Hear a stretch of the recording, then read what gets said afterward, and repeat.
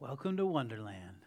This is Journey Church, not Wonderland, in case you were confused. But what do you wonder? Wow. What do you wonder? Have you ever thought about that? We've shown this video a few times over the past couple weeks, and we've wondered, what do you wonder? I wonder what goes through everyone's mind as they've thought about that. I wondered when I got up here, was my fly zipped up before I started speaking? Because that goes through my mind whenever I get up here, even though I've checked it 3 times. But we wonder, right? You wonder about things. I wonder why Netflix took Trolls off when my daughter loves it so much. And now right? Moms know. What's the deal with that? I wonder who really assassinated John F. Kennedy, because I don't believe it was Lee Harvey Oswald. But we can go into that on another time. If you're a Christian or a theist, you might wonder, what is heaven like? What happens after we die? And we know we go to heaven, but what's it going to be like? You wonder if when you see your grandparents there, what's that going to be like? What are they going to look like? Are they going to be the old version that you kind of remembered right before they passed away? Or are they going to be young and kind of like how they were in their prime? What are they going to look like? What's that going to be like? Am I going to be nice and skinny when I get to heaven? Because with the whole perfect body thing, how am I going to look? Am I going to look good? Will my hair be cut? Should I get that cut before? What's that going to be like? But we don't really know. And if you're not a theist, maybe you don't believe in this whole God thing and all of that, but you probably are wondering at time, what happens after we pass? What happens? Where do we go? What does that look like?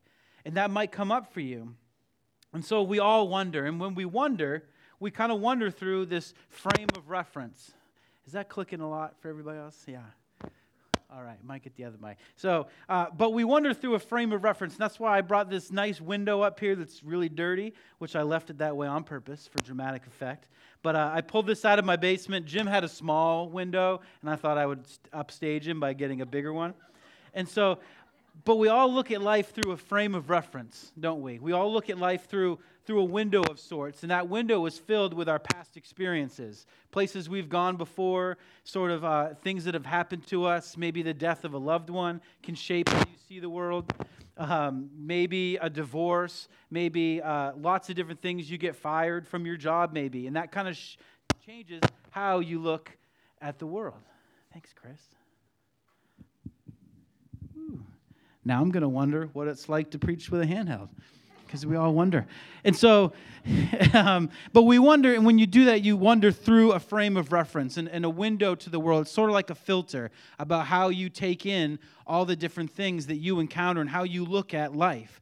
That's sort of why we have this up here, because we all have different experiences, different hurts, different backgrounds, and that changes, and that makes you how you look at the world. And you might want to think that, we all think that our past doesn't really, determine how we view the world. And we think that we're kind of better than that I can be objective about things that happen. But the truth is that this is how you view the world. It's through that frame of reference. And if you're a Christian here this morning, then you believe, and we believe, that God actually came down and became one of us, right? That's the whole point of Christmas Day, is that Jesus was born and he was God's son and he came to this earth. And when Jesus came, he came to clarify things for us. That God sent Jesus to kind of bring clarity to this whole thing and how we should view the world. And so when Jesus came, we believe, and Jim's talked about this, that he kind of stands between us and the mirror, us and the window, rather. It's on a mirror. And so he stands between us and the window so that we can view the world kind of through Jesus, that we won't have to look at it through our past experiences and our past hurts, but through Jesus. He stands on our side of that, in spite of all the things we've been through, all the hurts that we've gone through, and all the celebrations that we've gone through, that Jesus stands on our side.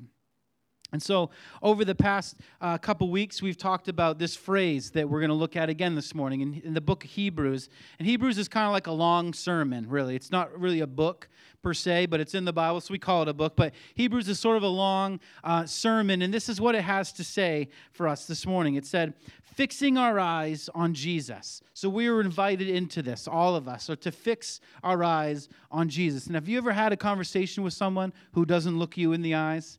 That's frustrating, right? That's something we talk to our kids about, look me in the eyes. Look at me. I'm talking to you, right? Fix your eyes on Jesus, because when you're looking at somebody, that shows that you're kind of paying attention to them, right? That gives them a respect. And so you're listening to them. So fix your eyes, it says, on Jesus. And he's the one that's the pioneer, right? Some translations say the author of. Like he created it. He's the pioneer, the first one, and the perfecter of our faith. And so when we fix our eyes on Jesus, then we're doing what the Scripture says. But when we don't fix our eyes and we fix our eyes on anywhere other than Jesus, that's when our wonder leads to wander, as Jim has taught us last week. And we begin to wander. And my hope is today that if you've kind of started to wander in your thinking, and maybe you've wandered away from faith a little bit, and you've kind of opened that door up to start thinking, like, maybe I don't believe this whole thing, then my hope is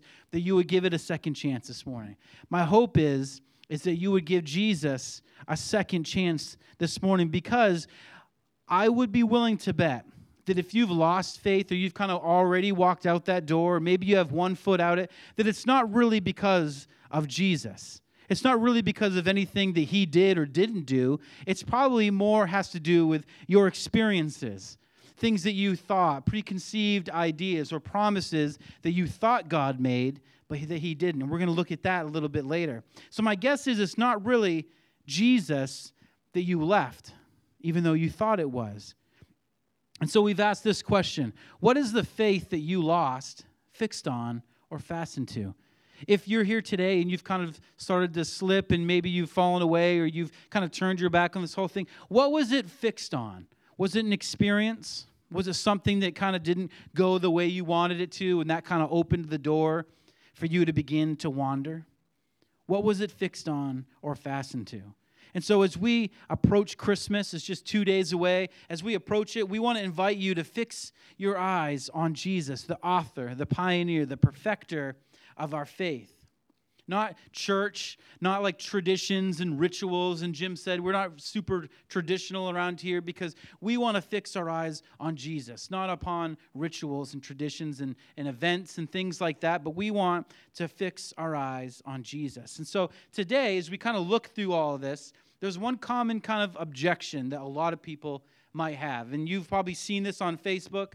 I have a friend, and he's a friend, but he posts all of these awesome negative things about Christians all the time, and I just love seeing them, and it just makes me want to slap myself in the face and be like, if he only knew, right? And so, but here's a common objection, is that Christianity requires mind-numbing, experience-denying faith. Have you ever had a friend mention that to you? Or maybe they've said, like, how can you believe that? Like, can you not look around the world and see what's going on? It requires mind-numbing, experience-denying faith. That in order to believe or to be a Christian, you've got to kind of pretend certain things didn't happen to you. You know, like, you got to pretend that certain things didn't happen to your family or your sister or your brother, or that never really happened, because if that happened, then I couldn't believe this, and so I can't live in a world, with science and Christianity. I can't believe in a world of science and Jesus, that God can't create the world, but then there's this science thing over here. Like, I have to have mind-numbing faith and just believe it because I'm told to. But the truth is that the original Christianity was nothing like that. It was not this mind-numbing faith where they just went through life and had their rose-colored glasses on, and they took pictures for Instagram with hashtag blessed all the time with their perfect cup of coffee and their Bible laid out in front of them. Like, that's not how life is, right? Can I get an amen on that? Right? And that's the way that the early church, it wasn't like that. They had plenty of problems. They knew death. They knew sickness. They knew hardship. And people didn't follow Jesus in spite of all of that. They followed Jesus because of their experience, what they saw. And so we're going to look at that today as this role of faith, that they had faith in Jesus, in God. And so we're going to look at what faith actually is, because I think, and Jim and we've talked about this, is that over time, faith has become complicated, and it shouldn't be. It's become kind of confusing, and it shouldn't be, and it never was intended to be confusing. But pastors, people who stand up on stages like this, have kind of made it this weird mystical thing, and we've been confused by it, and it never should have gotten to that point. So we're going to talk about faith. So what is it? Before we get to what is it, let's think about what it's not. And it's not a force, okay? It's not like a superpower, okay? Luke Skywalker is not like the beacon of faith, okay? You can't use faith as like this superpower to move God, to do everything that you want him to do. It's not this mystical kind of thing that we tap into over time, and then you can all of a sudden, like, put your hand up and like, God, cure this sickness. God, pay off my debt. Like, that's not what faith is. And we've kind of gotten to that point over time. But it's not a superpower. We can't use faith as like a divine lasso to kind of like rope God into doing our bidding, into doing what we want him to do. So it's not a force, it's not a superpower, but it's also not a formula.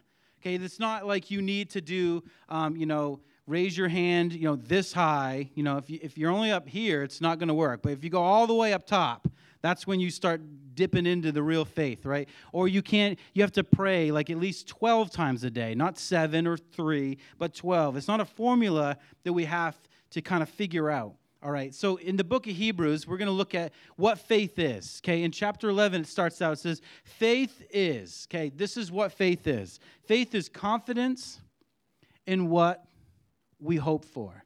Now, faith is confidence in what we hope for. And so when you think, okay, well, that's what faith is, but what is hope? What is hope? Okay, hope is wanting something to be with no guarantee. That's what hope is. I hoped that I would get here on time this morning. I hope that my kids will behave. That doesn't always happen, right? I hope that the girl I ask out is going to accept that and we're going to go on a date. I hope that date's going to lead to a second date. And maybe that will eventually lead to marriage. Like, I hope those things. I hope I'm going to get a raise, okay? But hope is just hope. There's no guarantee in that. My son hopes he's going to get a Nintendo Switch for Christmas. He's not.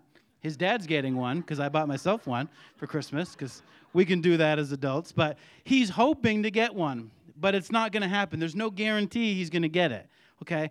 That's what hope is. Every year at work, we have a review in December, which is kind of like, it could be a good December or not one, depending on how your review goes. And the hope is that I'll get a raise. That's kind of the hope, is that I'm going to get a raise at work. And so I try all year long hoping that I'm going to get this raise.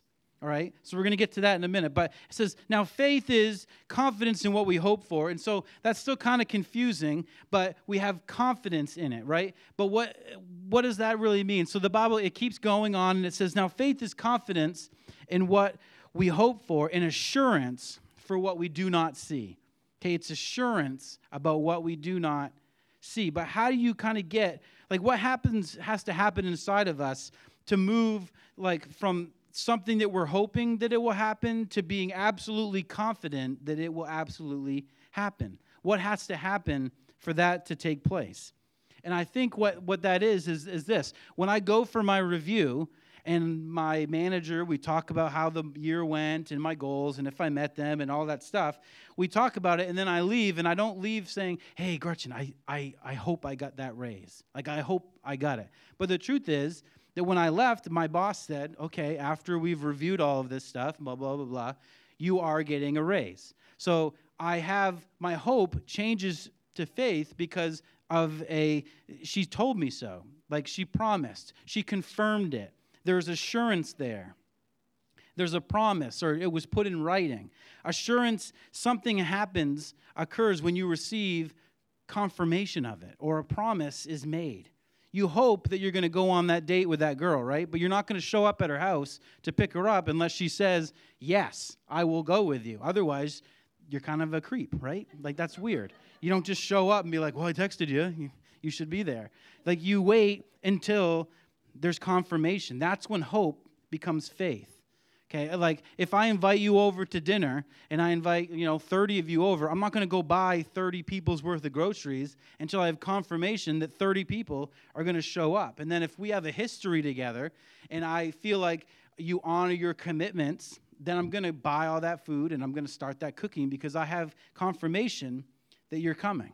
Okay, so that's what faith is. That's kind of faith.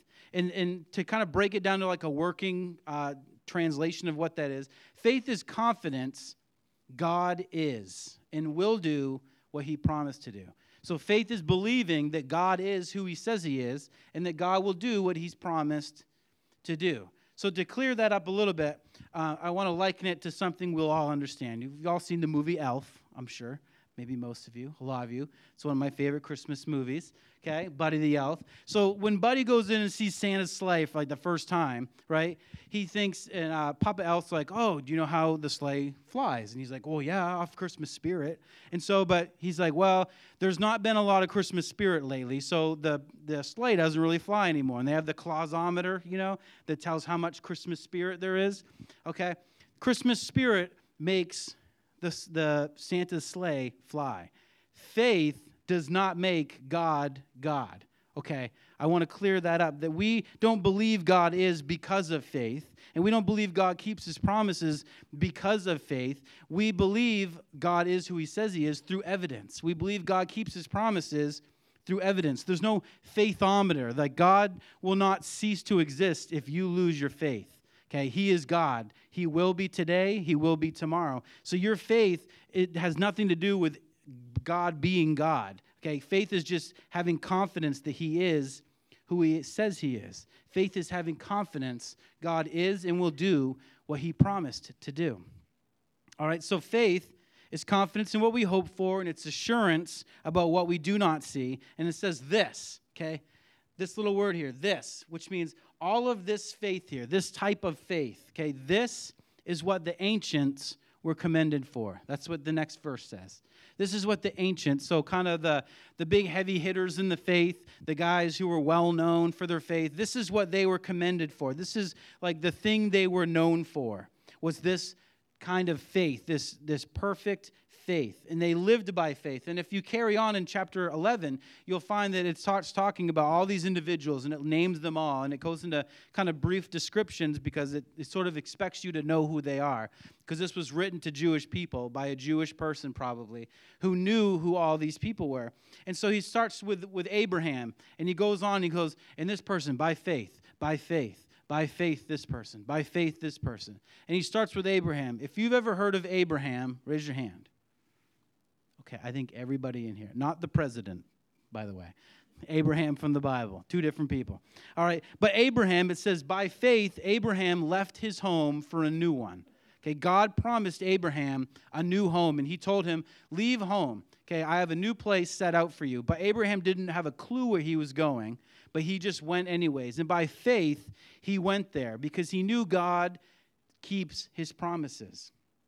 And so that's Abraham. They go on, they talk about Gideon, all right? Gideon from the Bible, you might remember his name, but the original 300, right? Like the movie that you probably saw, this is a different 300, okay? Gideon had 300 men that he had thousands of men, but God kind of whittled it down and said, you don't need like hundreds of thousands of men to destroy this other nation. I just want you to bring 300. Because God said, if you bring all these thousands of men, they'll just think that you just had so many men, that's how you won. But if you go in with 300, then everyone will know without a shadow of a doubt that God willed this, that this was God's plan, that God would keep his promise. And so Gideon, with 300 men, they were outnumbered 200 to 1. They saddled up, and they had trumpets and torches, not my choice of weapon, but they brought those with them, and they were victorious in battle, that God delivered them, the Midianites, just like he promised that he would. He answered his promise to them.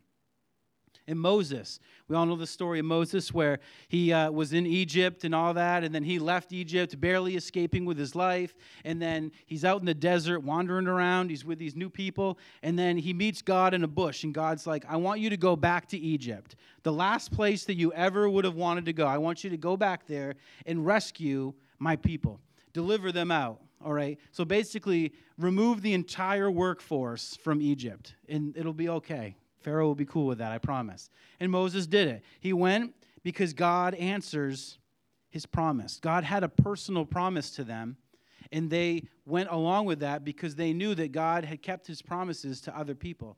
And God made a promise to Abraham that was so much bigger than just move to a new land and I promise it'll be great. He made a global promise to all of us, but he made it through Abraham. In the book of Genesis, it says this. We're going to be skipping around a lot over this next part, but try to keep up. And so Genesis chapter 12, it says this, I will make you into a great nation. This is not a trick question. Was Abraham made into a great nation? Yes, he was. Many nations, actually. So check that off. Like that's a evidence. Boom. Okay. He did that. Promise kept. And I will bless you. Okay. If you are one person and you have a wife and you are far beyond your birthing years and somehow you're made into not just a nation but many nations, I think that you're blessed, right? So he blessed Abraham. So check that one off. And I will make your name great. How many people raised your hand when I said, do you know who Abraham is? Every single person here. I'd say his name's pretty great, right? They even named a president after him. But probably not. But his name was made great. Everyone knew who Abraham was. And you will be a blessing. He was a blessing to us as we look back on what this all meant.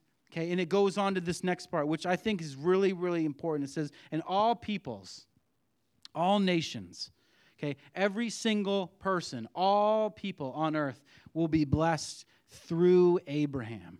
Through him, all people would be blessed. He had no idea what that probably meant. And that was so foreign to them because back then, you didn't bless people. Like the whole love your neighbor as yourself thing, it wasn't a thing yet. And as they looked at other nations, they saw them as threats. So they would see other nations and they would think, all right, we need to destroy them. And then we'll take all of their stuff and that makes our nation bigger. That was the mentality they had. So God saying that you're going to bless all the people on the earth was sort of a foreign thought to them. That didn't quite make sense. But 2,000 years later, God began to put this plan into motion, and a baby was born in a little town called Bethlehem that we all know, and that's what we're celebrating this coming week, is that God kept his promise to Abraham. And through Abraham, all people on earth were blessed, and that blessing was Jesus. And it's why we're here this morning. It's why we're coming back tomorrow night to celebrate the birth of our Savior. In the book of Hebrews, we're going to pick that back. It kind of moves on. It kind of carries this whole theme. And it says this in chapter 11. Again, it says, all these people. So all the people like Abraham and Moses and Gideon and all these people who lived their life by faith, they were still living by faith when they died. So they might have had their personal promise fulfilled. Like God delivered the Hebrews out of Egypt. He delivered Gideon in that army, and he kept that promise. But they knew that there was a global promise, a bigger promise that was not kept yet. That God still had a promise hanging out there. But they lived by faith day by day, knowing that God is who he says he is, and he keeps his promises. And their faith grew. They died before God fulfilled that plan, but they didn't live like they weren't going to see it. They lived as if they were. Because God keeps his promises. They didn't just assume that they could will God into doing things. Even though they'd seen evidence of his, keeping his promises, they didn't try to manipulate God, did they? They just lived by faith, knowing that when God makes a promise, he's going to keep it. Knowing that God is who he says he is.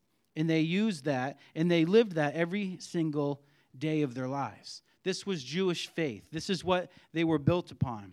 In the book of Luke, we find a story with Jesus, and he's walking along with his men, his crew, and they're cruising along, through the strip, and they encounter this guy who's ringing a bell because he's got leprosy. When you had leprosy, you had to let everyone know you were coming because they all thought that you were diseased, that they were going to catch it, so everyone stayed clear. Like, if you get offended when someone walks to the other side of the street, try having leprosy. Like, everyone does it. It's kind of, everyone's like, that guy's gross, don't go near him. And so they were staying far, far away from this man. But this man, he comes up to Jesus, and he approaches them, and he says, Lord, okay? It's a sign of respect. He says, Lord, if you are willing, if you want this to be done, you can make me clean. You can do it. You would think that this, if faith was sort of like a superpower or a force, that you would think that the guy would be like, God, okay, I've been praying every single day. I sent a huge Facebook message out. I forwarded on that chain letter, that said if we get enough people praying together, God's going to do it. So I had 900 people answer my request for prayer. I even got the pastor to pray because the pastor's prayers are way more powerful than the average person, okay? I got all these people together, God, and I think now that I've checked all that off, you're going to make me clean. I think that's the way it works, right? It doesn't say that. He just says if you're willing, like if you want to do this, you can do it. You can do it. You keep your promises. I've seen you heal people before. He knew that Jesus could do this. He'd seen it done. He'd seen it, people healed. He had heard of people healed. There was no deception. There's no magic. There's no formula involved. It's just, if you are willing, you can do this. He didn't go to Jesus with a hope that he would heal him. He went to him with faith, saying, I know that you can do this because you've done it in the past. He was absolutely confident that Jesus could heal him. And it says Jesus reached out his hand. Okay, something that you don't do to people with leprosy at this time. He reached out his hand. In the Bible, if you read the Old Testament, there's so much talk about cleanliness, and you don't touch things that are unclean. And when they went into like the Holy of Holies, they had to do all these traditions to purify and clean themselves. And Jesus just willfully goes up, touches a man with leprosy, but instead of Jesus getting leprosy, the man was healed. And Jesus says, I'm willing. I'll do it. I can do it. I will do it. He doesn't say like, oh, your faith, you figured it out. You sly devil, you figured out my formula. He says, no, I'm willing and I will do it. That's Christian faith. That's what we're talking about. Because if he just went to Jesus and was like, oh, can you please heal me? Like, I think you can. Can you please do it? And just going to him and saying, like, I know Jesus is going to heal me because he heals everybody. That's presumption. Faith without a promise is presumption. And it might not match up with like the faith that you grew up in. And this might kind of be a little bit weird for some of us today as we look back on our experience and maybe how we grew up, and we kind of thought that faith was more spookier than that it was more something you can muster up. And a lot of people might resist this form of faith because it leaves God in control, doesn't it? It leaves God in control. He's the decider, and that's uncomfortable for us. But the truth is, God is in control. We should take comfort in that. Like, we don't have control here. God does. Sometimes we think of faith as like, the little munchkin guy in The Wizard of Oz who's pulling all those levers and stuff and making everybody scared and all this, that we can control God into doing our bidding. But that's the furthest thing from the truth. And it's when we start thinking that faith is like that, that's when stuff starts creeping in. That's when we begin to wonder. That's when we begin to wander a little bit, and we start to open that door of leaving our faith. And the truth is, it never should have been opened in the first place. And the truth is, and this should scare kind of all of us, if you have young people in your life, this is why this is so important, because a generation of people, of young people, is abandoning faith because the church, people like me, people who are standing up and teaching, people who've been in church a long time, have signed God's name to promises that he never made in the first place. And that should trouble us. That should trouble us. I spoke to someone after the first service, and they were like, I wanted to take a picture of that and send it to their parents. So it's up there. You could take that picture now if you're still here. Okay? Because we grew up sometimes thinking God was a certain way, and he wasn't. And that's troubling. And then you don't know how to reconcile that. And so if you grew up with like the vending machine God, where you just pray and he'll give you everything that you want, that God doesn't exist. And if you lost faith in that God because he didn't answer your prayer, he didn't get you the new car, you didn't get the house, it fell through, or you didn't get the job that you prayed and prayed you would get, God is not a vending machine. And if you lost faith because that's what your faith was built on, no wonder, because that God doesn't exist. God never made that promise. Or maybe the bad things never happened to me, God. If that was your version of God, where you said, God says nothing bad can happen to me. My life's going to be awesome. It's going to be perfect. And then guess what? Something bad happened to you, because it happens to everybody. I don't know if you knew this, but every single person who is born dies at some point in their life. It's like 100% reality. Taxes and death, right? It's all going to happen. And so to go through life thinking that God doesn't let bad things happen is completely false. And so if that's what you've built your life thinking that God's like, no wonder you lost faith. No wonder.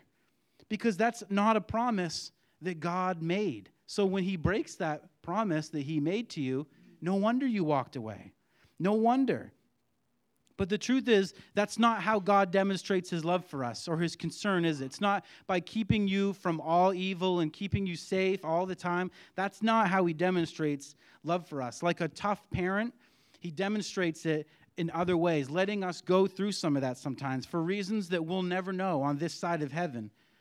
But God has a promise for you that's more full of wonder than that than you could ever imagine. And Paul, in Romans chapter 8, he says this. Paul, who's a man that we probably all know, he grew like he was a Pharisee. He hated Jesus. He hated Christianity. He wanted to stomp it out. He imprisoned them. And his life's work was to rid the world of Christians, okay?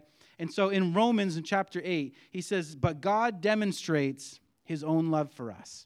Okay? Not by shielding us from all the bad things that can happen.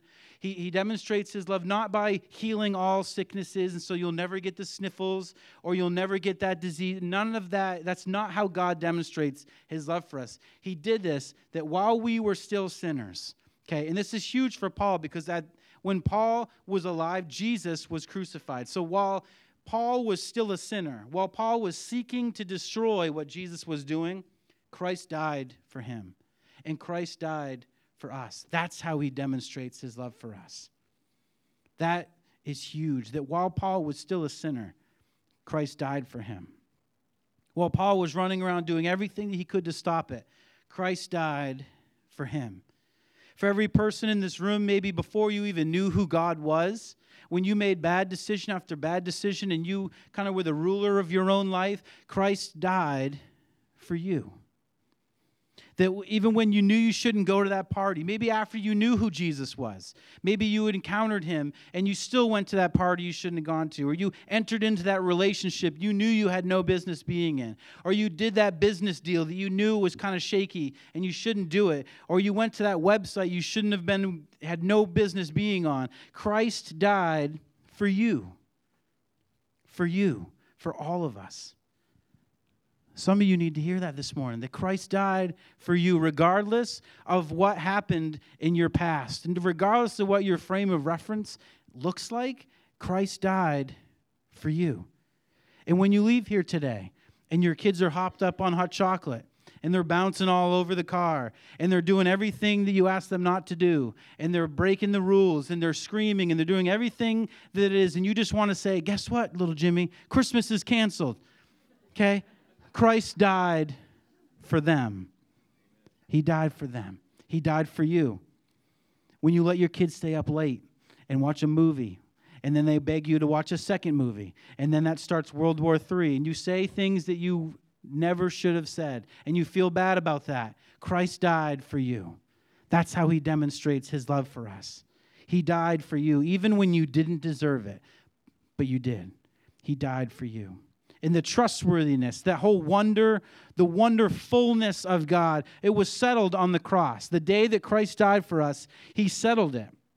He came to this side of the window so we could have someone and be sure, be certain of Christ's love for us. So when the world seems completely upside down, when the world seems like nothing good can go right for you, when chocolate's good for you and lettuce is bad for you, Jesus died for you.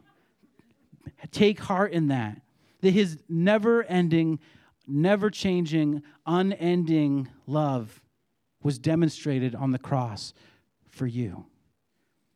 For you. That's wonder.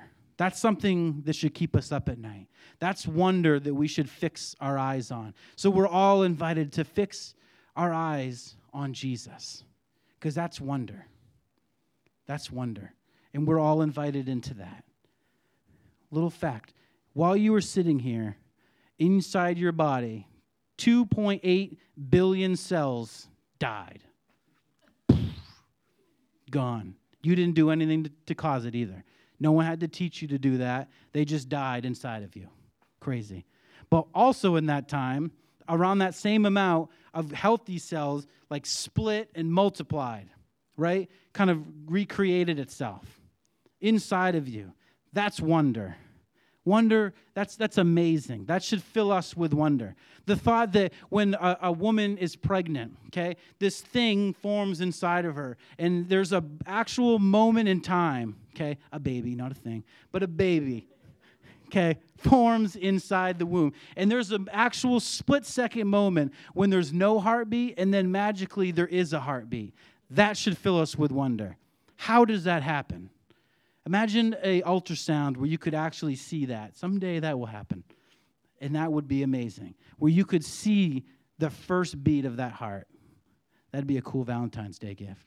You can show a little gift to, anyways. That should fill us with wonder.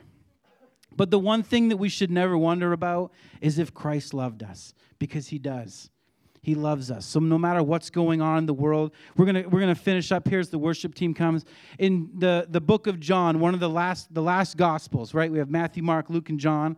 John wrote this, and John did not live a rose-colored glasses type of life. He lived a hard life. He knew Jesus, but he encountered things that no one should have to endure. He saw friends murdered, blood literally filling the streets, Jerusalem destroyed, all this stuff happening to John. And he begins his gospel like this. He doesn't begin it looking through his frame of reference on all the hurt and the baggage that he carried with him. He says this, in him was life, in Jesus. In him was life. And that life was the light of all mankind. It lit the world up. Tomorrow night, we're going to have a candlelight service here. And this room will be filled with darkness, and everyone's going to light a candle, and it's just going to illuminate this whole room. It's amazing how a room completely filled with darkness can be illuminated by one tiny light. But Jesus was the light of all mankind, and the light shines in the darkness, and the darkness has not overcome it. And it didn't then, and it didn't now, and it won't in the future. So take heart that God demonstrates his love for us, that we can have faith, that God is who he says he is, that he keeps his promises. And God's love for you should never be something that you wonder about. We should have faith in that. So fix your eyes on Jesus this Christmas. Take a moment, like Jim said, read through the Gospel of Luke. Take a moment, fix your eyes on Jesus and the wonder of his love.